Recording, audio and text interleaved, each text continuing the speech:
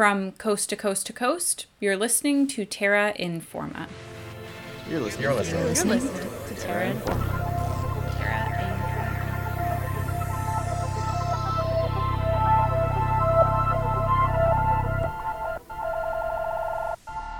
We are back after our spring break.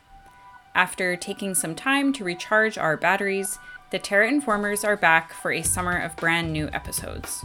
As there is always a lot happening in environmental news, we are starting off with a news roundup episode.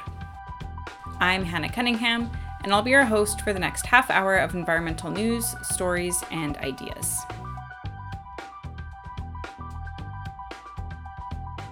Before we begin this episode, we would like to acknowledge that this episode was produced in Treaty 6 territory in Amiskwaciwâskahikan, Beaver Hills House, or so-called Edmonton. We are broadcasting from unrecognized Papa's Chase Cree territory. The Papa's Chase Cree were displaced following consistent efforts from local officials like Frank Oliver to discredit the legitimacy of their treaty right to this territory and to reserve number 136, now South Edmonton. Not confined to history, this region is also the present homelands of many First Peoples who build their lives here, pursue livelihoods, and gather together, including Cree, Métis, Blackfoot, and Dene. Wherever you're listening from, we ask you to consider whose version of history informs your understanding of the land you are on. In Canada, June is National Indigenous History Month, with National Indigenous Peoples Day happening on June 21st. Now, like we just said, the present and future of Indigenous people and communities should be emphasized just as much as our shared history, and not just in the month of June. But national months and days and celebrations can be a good reminder to take on some learning and support Indigenous people and organizations wherever you call home.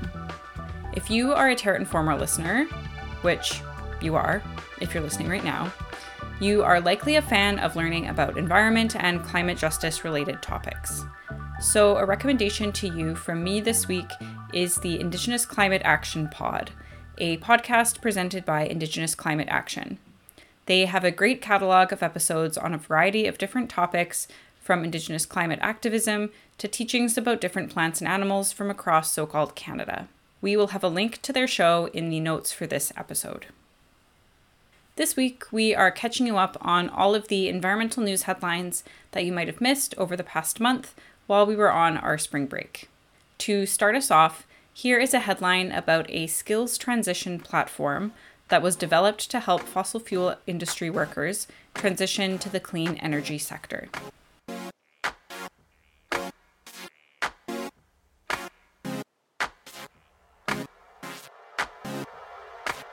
The Climate Career Portal was launched in March of this year by 2 University of British Columbia graduates and Iron and Earth, an organization led by oil and gas workers whose mission is to empower fossil fuel and Indigenous employees to, quote, build and implement climate solutions, end quote, and to help ensure a prosperous transition to global carbon neutrality. If you listened to our archive episode that aired at the beginning of May, you would have heard an interview that Terra Informa alum Andrea Wiebe did with Iron and Earth. University of British Columbia alumni Sally Lynn and Rohan Nuttall connected with Iron and Earth to work on furthering a skills transition platform concept that was introduced in one of Lynn's classes. After looking at data from polling of oil and gas sector workers, more than 2/3 of the surveyed workers stated that they wanted to switch into a career in the clean energy sector. But they needed help on determining how the skills they'd acquired in their current jobs would translate to the clean energy sector and help with accessing support and resources. In an article for Trek magazine, Nuttall comments that labor will play a key role in transitioning to a net zero economy in the coming decades. Skills that are currently required to work in the oil and gas sector can be used to construct other energy infrastructure like geothermal plants and wind turbines. The Climate Career Portal connects with many different partners, including the Canadian government, the petroleum industry, and renewable energy associations. The portal also provides access to training programs and courses to help with the transition to clean energy jobs. You can take a look at the portal at climatecareerportal.com.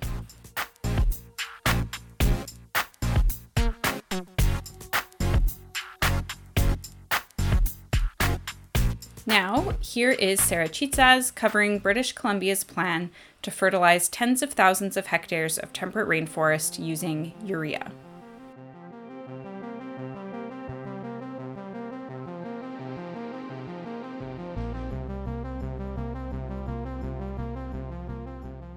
Through the Clean BC Fund, the BC government has committed to spend $15 million over the next 3 years to fertilize 25,000 hectares of BC's temperate rainforests with the chemical compound urea. Before we get into what this means, let's talk a bit about forest fertilization and what exactly urea does for plants. According to the Government of BC, all plants, including conifer trees, rely on a range of nutrients to grow. One such nutrient is nitrogen. Forests in BC are known to have nutrient deficiencies, and young forests have been seen to respond well to fertilization with nitrogen and other nutrients. As forests are fertilized, trees take up the nutrients through their roots and grow longer needles in their foliage. After a couple of years, fertilized trees produce more needles, which allows them to increase photosynthesis and grow their branches and stems quicker. In addition to benefiting trees, fertilizing forests can support the understory, including shrubs and other plants along the forest floor, in turn benefiting wildlife. Fertilization has been used in BC since 1978. But it seems like the main motivation for fertilizing forests has quite consistently been to increase the productivity of forests in terms of wood production. An added benefit has been that fertilized forests have increased carbon storage as they grow at a faster rate than they would without fertilization. So, why is urea fertilization special? According to a 2014 resource from the government of Prince Edward Island, urea is considered to be equivalent or superior to most other nitrogen sources for fertilization. There are two common types of nitrogen in most fertilizers: nitrate nitrogen and ammonium nitrogen.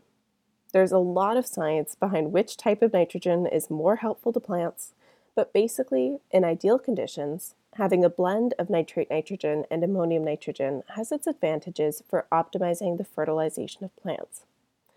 That being said, it can be really challenging to find this perfect balance of both types of nitrogen in fertilizer blends. This is where urea comes in.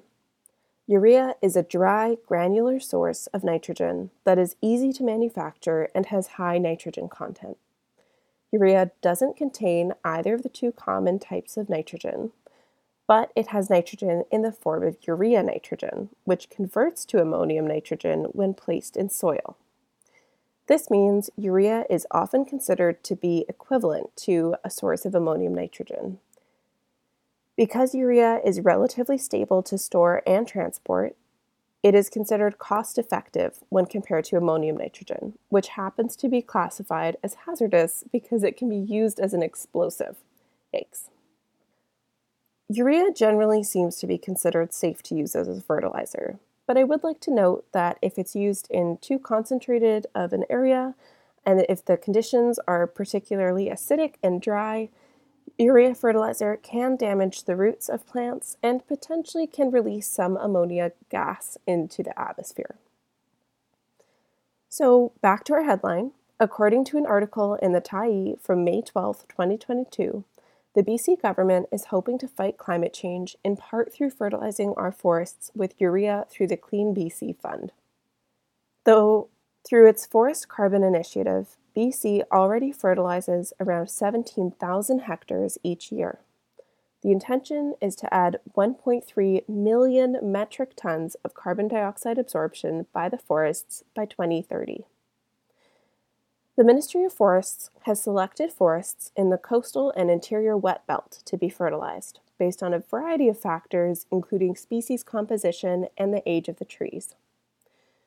According to the Ministry of Forests, most of the trees being fertilized through this plan will fall within the timber harvesting land base, meaning that forests that will eventually be harvested through forest tenures are included in the strategy. Forest tenures are agreements, licenses, or permits that are legally binding contracts, allowing the BC government to give private forest companies, communities and individuals licensed to harvest forest resources on Crown land.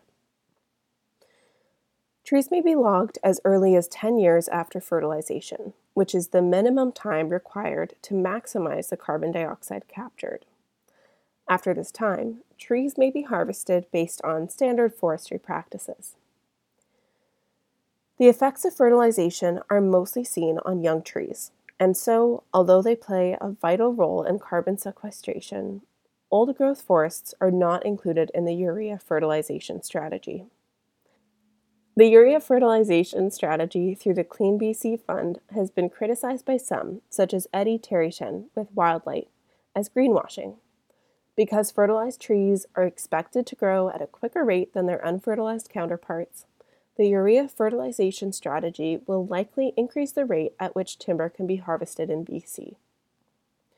This means that BC will likely be increasing its royalties from wood harvesting while sequestering carbon, all just by distributing urea around our forests.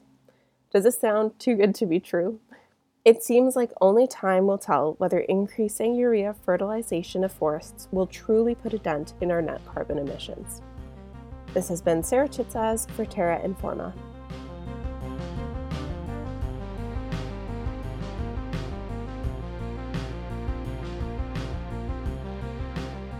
Thanks, Sarah. Next up, I've got a headline about a gardening trial that is truly out of this world.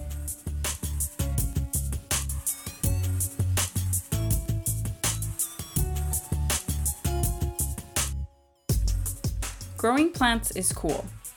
If you're like me and starting a garden for one of the first times in your life this year, watching seeds germinate and leaves stretch out is very exciting.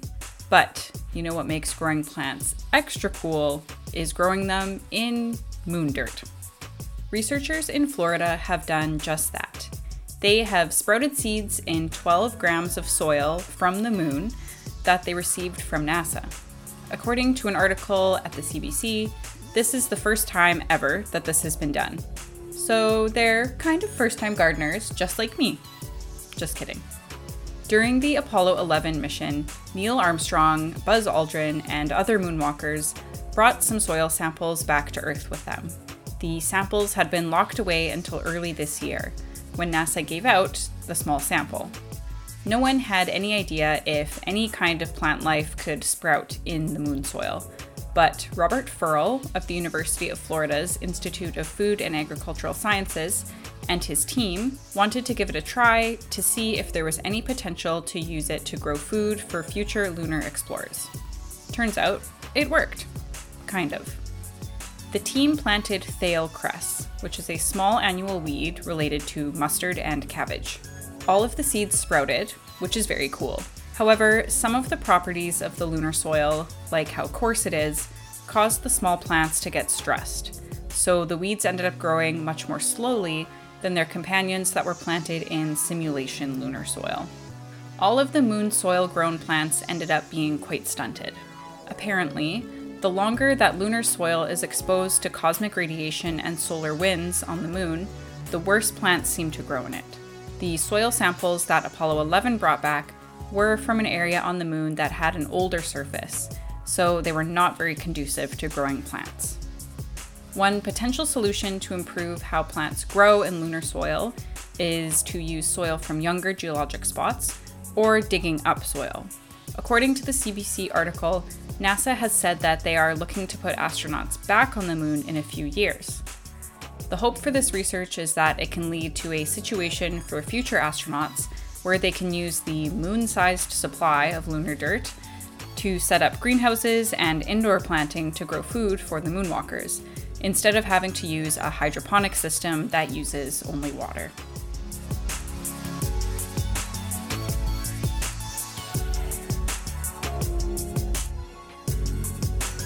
Next, in energy news, here is Sonik Patel on the European Union's plan to make solar panels mandatory on all new buildings.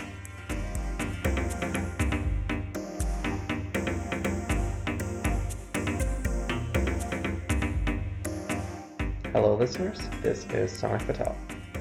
On May 18th, the European Commission presented the REPower EU plan. an ambitious energy transition plan that meets two objectives: reducing greenhouse gas emissions and ending the dependence on fossil fuels from Russia. The latter motivation incented the plan, with the European Union leaders asking the Commission to develop this plan in March, following Russia's invasion of Ukraine. Recent gas supply interruptions in Bulgaria and Poland demonstrate why ending this reliance is so critical. The plan aims to end reliance on Russian fossil fuels by 2027 and accelerate the European Green New Deal that is aiming for net zero by 2050. One of the critical pathways the plan aims to do this with is by requiring new public, commercial, and residential buildings include solar panels. By 2050, the plan envisions solar as being the largest energy source in the European Union, with half coming from rooftop installations. The plan also recommends doubling wind capacity and supporting renewable hydrogen production. Energy efficiency systems, or technologies that allow us to do more work with less power, are also being encouraged and supported. While the proposal comes with a hefty price tag, $210 billion the next 5 years, these investments bring long-term economic benefits and enhance security by eliminating reliance on the Russian government, and would save $84 billion a year from the costs of importing Russian fuel, let alone the climate benefits. The plan is a bold one, with many jurisdictions in and outside of the European Union having previously relied on incentives over regulation. If approved, a strong obligation in a large economic powerhouse could encourage solar mandates in other jurisdictions. This planned initiative can help address both the humanitarian crisis in Ukraine and the current and future climate crisis. Thank you.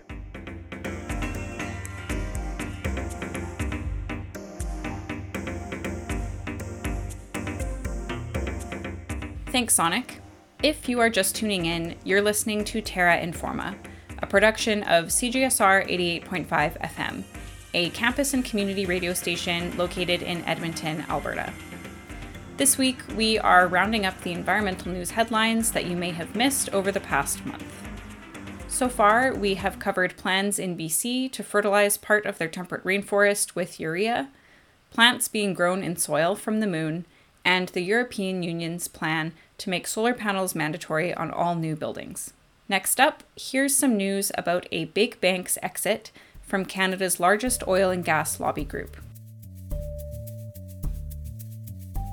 The Canadian Association of Petroleum Producers has lost Scotiabank as a member, which, according to an article by the Narwhal, leaves the lobby group without any large Canadian bank in its membership.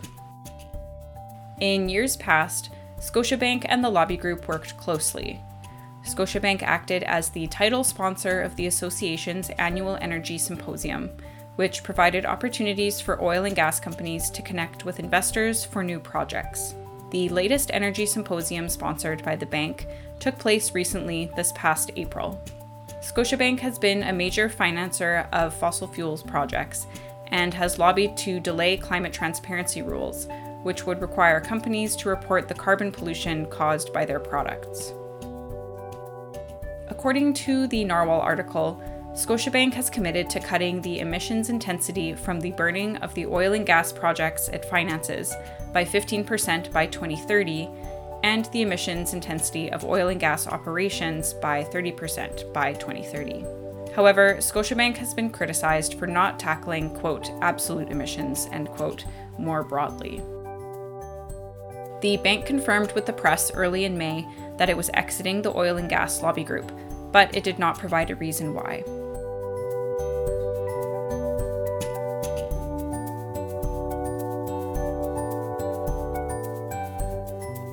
Now, to finish off our episode, let's talk about animals. Here is Jacinta Royangeza to cover the exciting return of river otters to the state of Michigan.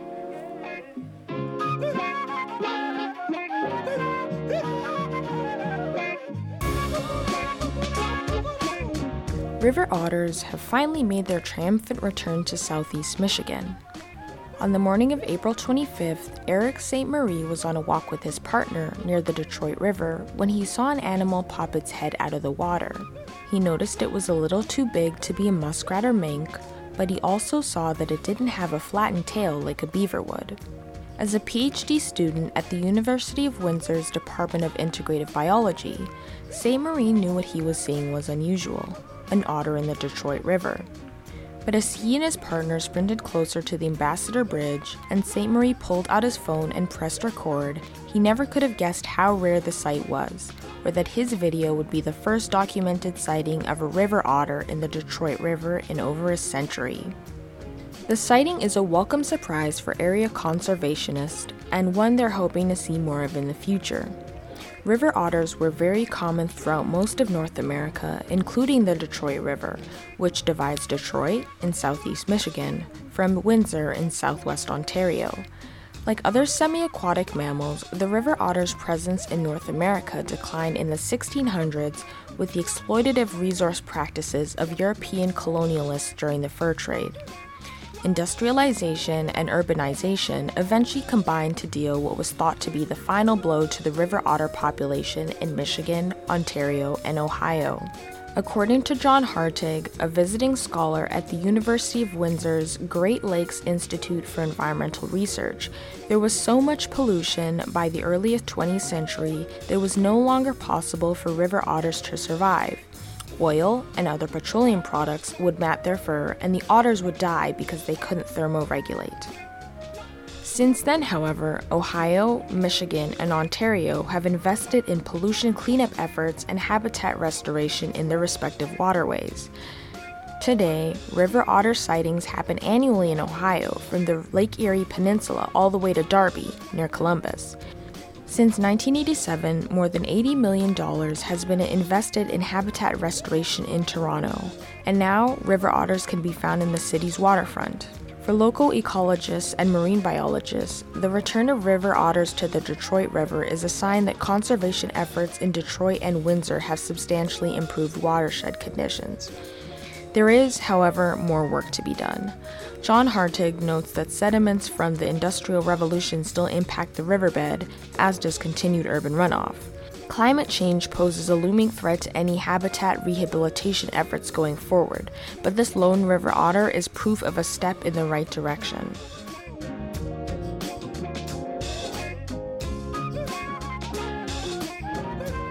Thanks, Jacinta. For our final story, Sonik Patel leads us through a case of determining personhood for an elephant living in the Bronx Zoo in New York.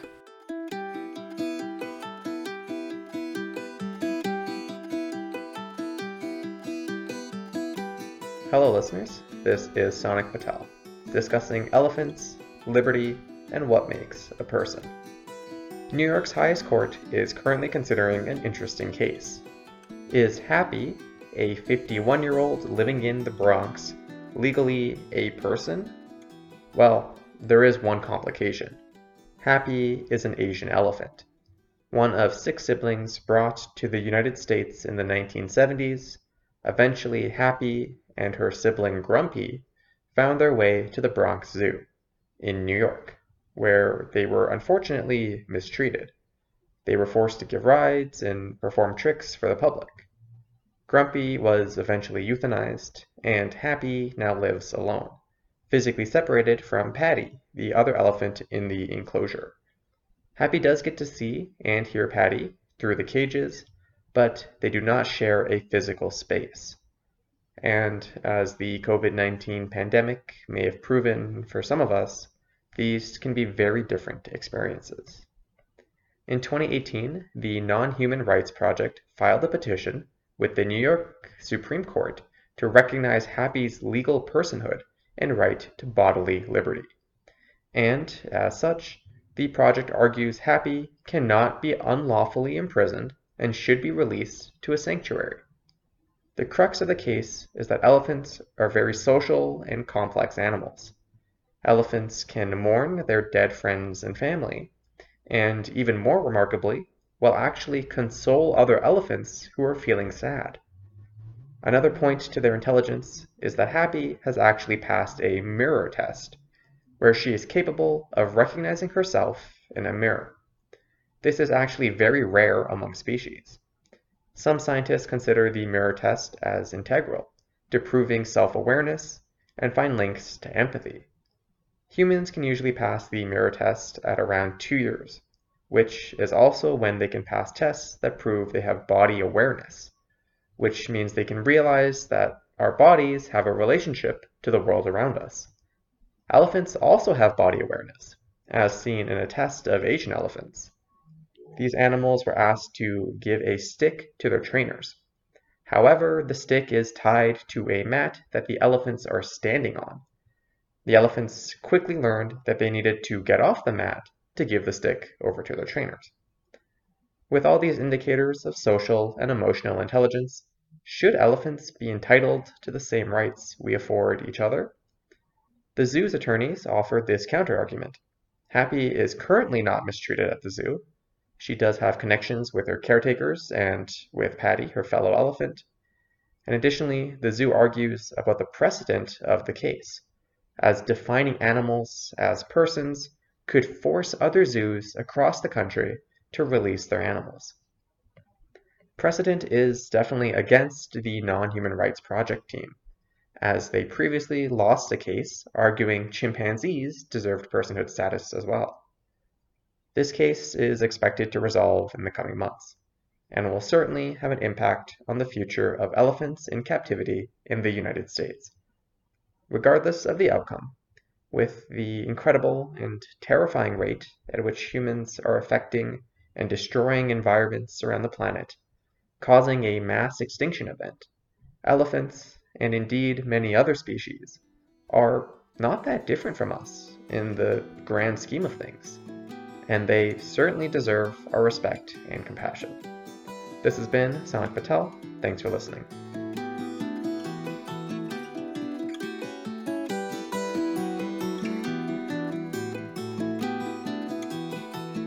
Thanks, Sonic.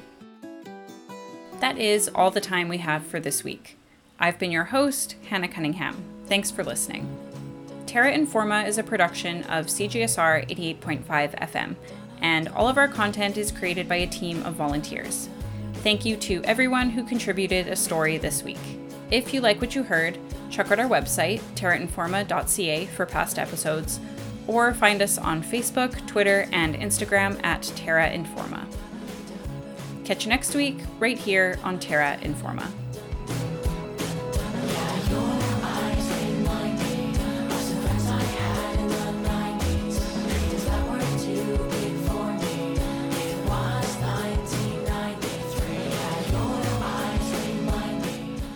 Pursue livelihoods and gather together. Oh my god. I'm sorry, I know you're just gonna cut it out anyways.